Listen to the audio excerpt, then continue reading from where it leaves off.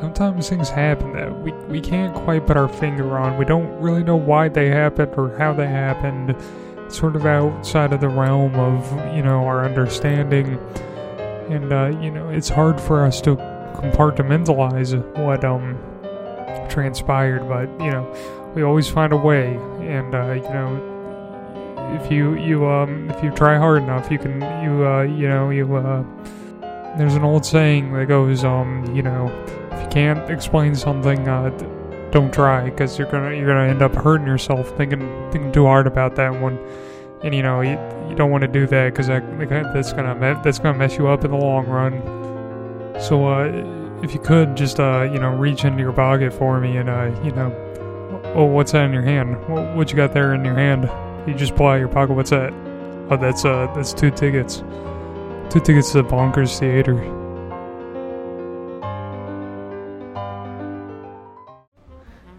It was a pleasant day in Eastchester, Washington, a small, pleasant town just east of Westchester, Washington.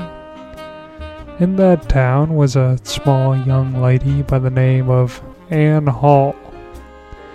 She was a senior in her high school and was quite popular. Everyone adored her, and she had lots of friends and had lots of admirers too. When Anne would open her locker each day, it would be filled with love letters that many different admirers would slip in.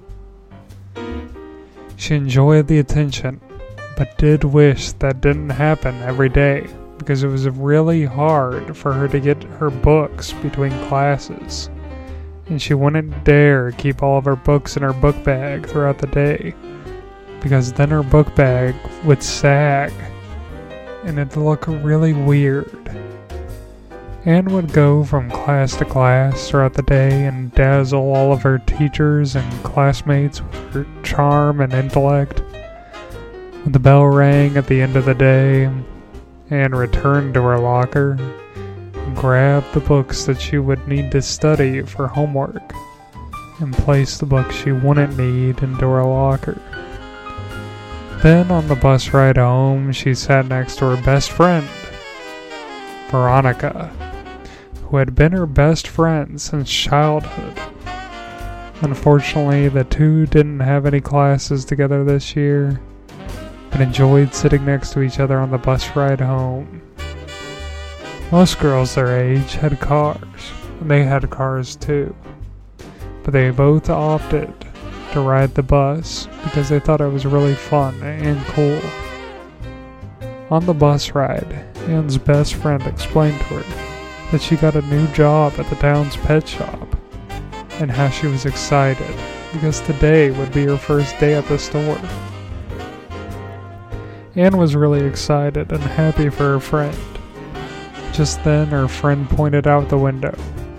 "Look, there it is," she exclaimed. Sure enough, Anne looked and could see the pet shop outside the window of the moving bus. Mr. Turner's Animal Emporium, the sign read. The building itself was nothing to write home about, but standing outside was a tall man in a Hawaiian shirt and baggy cargo pants, removing a "Help Wanted" poster from the store window. This must have been Mr. Turner. The bus arrived at the two girls' big, expensive, gated community where big, expensive people lived. The school bus was, of course, not allowed in the big, expensive, gated community because bus drivers are poor and usually really gross and unsightly. Two girls got off the bus and were let through the big, shiny, silver gates and proceeded to their big, expensive houses. The bus then pulled away to drop off the rest of the kids at their poor neighborhoods. Anne arrived in her house and was greeted by her butler, Charles, who offered her a big plate of sushi, or whatever rich people eat. She complied and ate a bunch of yummy sushi and stuffed her cheeks and chewed. It was so yummy and delicious, and it was also really expensive. Probably the best sushi anyone could have ever imagined. It was flown in straight from the top sushi chef in Korea, which surprisingly has better sushi than Japan when it comes to the quality of the sushi. The sushi had been stored in a special box that Anne's dad had paid a team of really smart scientists to design to keep sushi 100% fresh when being flown internationally. It was also flown in on a really expensive jet that could make the trip from Korea to Washington in just under 2 hours. Really is amazing what being really, really rich can do. After the sushi, Anne proceeded up to the 4th floor of her beautiful home, ascending in her gorgeous elevator, made her way to her room. When she arrived in her room, she jumped onto her Alaskan king-sized bed, which is bigger than an Alberta king, which is bigger than a Texas king, which is bigger than a Wyoming king, which is bigger than a California king, and so on. The point is, it was a very, very big bed because she was very, very wealthy. She picked up her novelty red shoe phone that she won at school for selling the most fashion magazines and began dialing her best friend Veronica's number before realizing that her best friend had explained that she had got a new job and would be working today, and then decided that she could go visit her best friend at her new job as a nice surprise. Anne jumped out of her awesome bed and sprinted down the sexy spiral staircase down to the garage, and then got into her big pink luxury convertible that made a beep beep noise when you honked the horn, and also when he jumped into it, which it did when Anne jumped in. Anne pushed on the gas really hard and went flying down the road really fast towards Mr. Turner's Animal Emporium.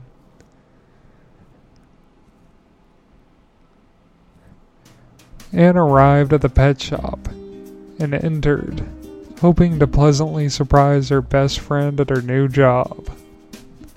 She walked through the door, which rang a loud bell that scared all the animals in the store. The animals started to grasp at the bars of their cages and scream and bark and howl and run around and make all sorts of a commotion. Anne had never heard something so loud and scary in her entire life. She was blown away by this event. But nonetheless, she was determined to surprise her best friend at work and hoped that she would still be able to get the drop on her, but realized that it would probably be really unlikely with how loud her entrance was. But despite all the noise, her best friend was nowhere to be seen. Instead, Anne was greeted by the man she assumed was Mr. Turner, who appeared behind the counter at the entrance of the store. "Hi, I think my friend is supposed to be working here today. Do you know if she's in?" Anne asked the man, noticing that his name tag read out Mr. Turner, confirming her suspicions. "Does your friend happen to be named Veronica?" Mr. Turner asked in response. "Why, yes she is," Anne excitedly replied. "Well, I'd hate to inform you, but unfortunately, Veronica didn't show up for work today," Mr. Turner answered as he pulled out the help wanted sign Anne had seen him previously take down before. Anne was confused. It's very uncharacteristic for Veronica to have not shown up for work, especially after how excited she seemed on the bus ride home. Mr. Turner proceeded to place the help wanted sign back in the window and turned to Anne. "Feel free to have a look around the store, and if you need a job, it looks like I have an opening. Anne nodded and proceeded to look around the store. The place truly was an animal emporium. She walked down the sea creature aisle and was greeted by all kinds of fascinating creatures. There were fish and critters of all shapes and sizes. The first among them were deep-sea creatures, which could be barely made out because the tint in the tanks is to not let any light in. All that could be seen was writhing of tendrils and strange appendages with hints of bioluminescent glowing. As she progressed down the aisle, the creatures were the kind you would find in shallower parts of the ocean. This store had to have every kind of sea creature you could think of. It was far more intriguing than any aquarium Anne had ever been to. Even when her rich parents would take her to very exclusive and exotic aquariums that housed rare and endangered species from around the globe, Anne wasn't sure that some of the creatures that she saw on the aisle even really existed, and that maybe her eyes had just been playing tricks on her. She progressed down the aisle for an indeterminate amount of time as the tanks became more and more shallow until she reached the end of the aisle that now housed amphibious creatures. The aisle then wrapped around the next, which contained all sorts of different reptiles of all kinds of different shapes and sizes and hues and tones. The creatures seemed to grow larger and larger as she went down this aisle. The creatures were anywhere from wet and slimy to cold and mean. She wanted nothing to do with these guys. She finally reached the end of the reptile aisle and went down the next, which was a much needed change of pace. This aisle contained different furry little critters. It was very enjoyable to traverse down. Anne was enamored by all of the cute little furry creatures she saw in this aisle. She saw hamsters, rabbits, weasels, rats, mice, raccoons, cats, and most importantly, dogs. Anne had quite the affinity for dogs, and this store had the most amazing selection of dogs. With a selection like this, Anne could see why the store required help. Anne browsed the selection of dogs for a while. They were all quite adorable, and had happy, smiling faces, and looked like they were ready to be bought by a loving owner. It's almost as if someone had trained them on how to attract a potential buyer. They all were doing their best puppy dog eyes despite some of their ages. They would even go and sit on a toilet inside of their cages to show that they were potty trained. Some would do flips and tricks. Some would even dance on their hind legs. But one of these dogs stood out to Anne amongst all of them. It was a Yorkshire Terrier. Unlike most Yorkshire Terriers, who are usually rather stoic, it wore a strange expression on its face. It was a face of desperation, fear, and worry. But yet through all that, there was a glare of hope in its eyes. Anne was drawn to the poor pup and crouched down, pressing her hand against the glass of the enclosure. The terrier began to paw against the glass at her hand. "Please don't touch the glass," a voice instructed Anne. Anne turned to find Mr. Turner standing behind her. "This dog," Anne began to say. "How much is this dog here?" "This dog is not for sale," replied Mr. Turner. "And you wouldn't want this dog anyway. It's a mangy little mutt with no manners." Anne stood to her feet and balled her hands into fists. "This is the only dog I want. I'll pay whatever you want for the dog." Mr. Turner's eyes were cold and unmoved. If you promise to work here tomorrow, I will allow you to have that dog." Anne's eyes lit up. She agreed to work the following day, and Mr. Turner allowed her to have the dog. Anne asked how much she owed the gentleman, but he allowed for her to have the dog for free, since she promised to come into work the next day. Anne was so happy and took her brand new pet out to her car and sat it in the passenger seat. As Anne drove away, she could see Mr. Turner once again taking down the help wanted sign. Anne arrived home and let her new pet out to play amongst the large, spacious mansion. The dog instantly bolted for the kitchen as if it knew where that was. Anne chased after the wild terrier and found it jumping at the fridge, knocking the letter magnets that her baby brother would play with down to the floor. Anne scolded the pup and picked it up. Maybe Mr. Turner was right about the dog. Maybe it truly was a mangy little mutt with no manners. Anne took the dog up to her room and placed it on her bed. The creature then jumped from her bed and grabbed a pen that had been sitting next to Anne's diary in its little maw and sprinted for the wall. The little thing slid into position, began pressing the pen against the wall as to mark it up in some obscene fashion. Anne grabbed the critter and had enough of its awful behavior. She commanded one of the butlers to bring her a dog cage immediately. The butler did as the young lady commanded and came back no more than 10 minutes later with a dog kennel for the small terrier. Anne placed the dog in the kennel and went off to bed for the night.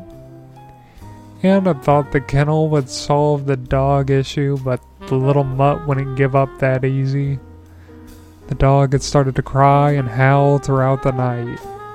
It was unbearable, and Anne had finally had enough. She ordered one of the butlers to put a muzzle on the dog. They did as she commanded. Anne was finally ready to rest, then proceeded to bed. Anne went to school the next day and noticed that her best friend Veronica was absent from the bus ride. Anne had completely forgotten to check in on her friend. She had been too busy dealing with that annoying dog that she so stupidly wanted from the store. And now all because she wanted that dumb dog. She now has to start a new job at the pet store. Anne decided that whenever school was over, she would just take the dog and return it to the pet shop and apologize for ever asking for it in the first place. Hopefully then she wouldn't be forced into working at that old pet store. She went through the rest of the school day as normal and rode the bus home at the end of the day. When Anne arrived home, she collected the dog from its kennel and held it in her arm as she took it out to the garage and set it in the passenger seat with the muzzle still on its snout. Anne buckled up the dog and drove off. Anne was upset with the dog, which looked to be terrified as to wherever Anne might be taking it. As Anne made the turn into the plaza where the animal emporium was, the dog started to squirm uncontrollably and was able to squirm out of the seatbelt, bolting out of the convertible and across the parking lot. Anne threw the car into park and chased after the small dog, but it was no use. The small dog was faster on 4 feet than Anne was on 2.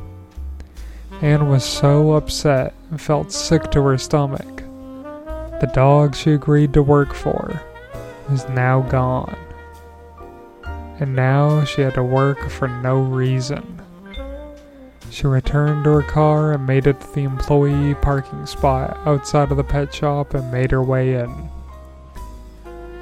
When Anne entered, she was greeted by Mr. Turner and explained her situation and all that had happened. Mr. Turner understood her plight, but explained that she did make a promise, and that promises must be kept. But he also explained that he wouldn't work her too hard, and that she should go into the back room, behind the counter, to put on an employee apron. Anne nodded and proceeded into the back room. Entering into the back room, Anne found a rack of a few aprons. She put one on, and when she was tying it around her waist, she noticed a cell phone on the shelf. The cell phone looked quite familiar. It was an expensive, high-end cell phone that not a lot of people could afford. But maybe it belonged to Mr. Turner, she had thought. But the case on the phone was really pink and girly, so it couldn't be his, unless maybe he had a wife. But Anne never noticed a ring on his finger, so it was probably unlikely. She picked up the phone and the lock screen presented itself. Anne was shocked. The lock screen was of Veronica and herself. This phone was Veronica's phone. The lock screen faded to black, and she was greeted with her own reflection, that of Mr. Turner, standing behind her. "Mr. Turner?" she asked, as she turned only to receive a syringe in her chest. The syringe was full of glowing green liquid and was labeled Mr. Turner into an animal juice, which she watched Mr. Turner inject into her. Anne was speechless and began to gasp for air. She fell to her knees in a panic and desperately tried to grasp the situation at hand. She was searching for an understanding, but her thoughts were fleeting. She could feel a change begin, a molding of her body and her mind into something different. It was hard to breathe, but she quickly forgot what that was like. At some point, she forgot to be afraid. Maybe that was before she had forgotten her name. Maybe it was after she had forgotten the life she had once lived. She didn't think of the new muscles or the new skeleton. She never knew how she ended up in that fish tank with the tinted glass. She swam around, kicking up the sand at the bottom of the tank. All she knew or didn't know was that she would swim, and only swim.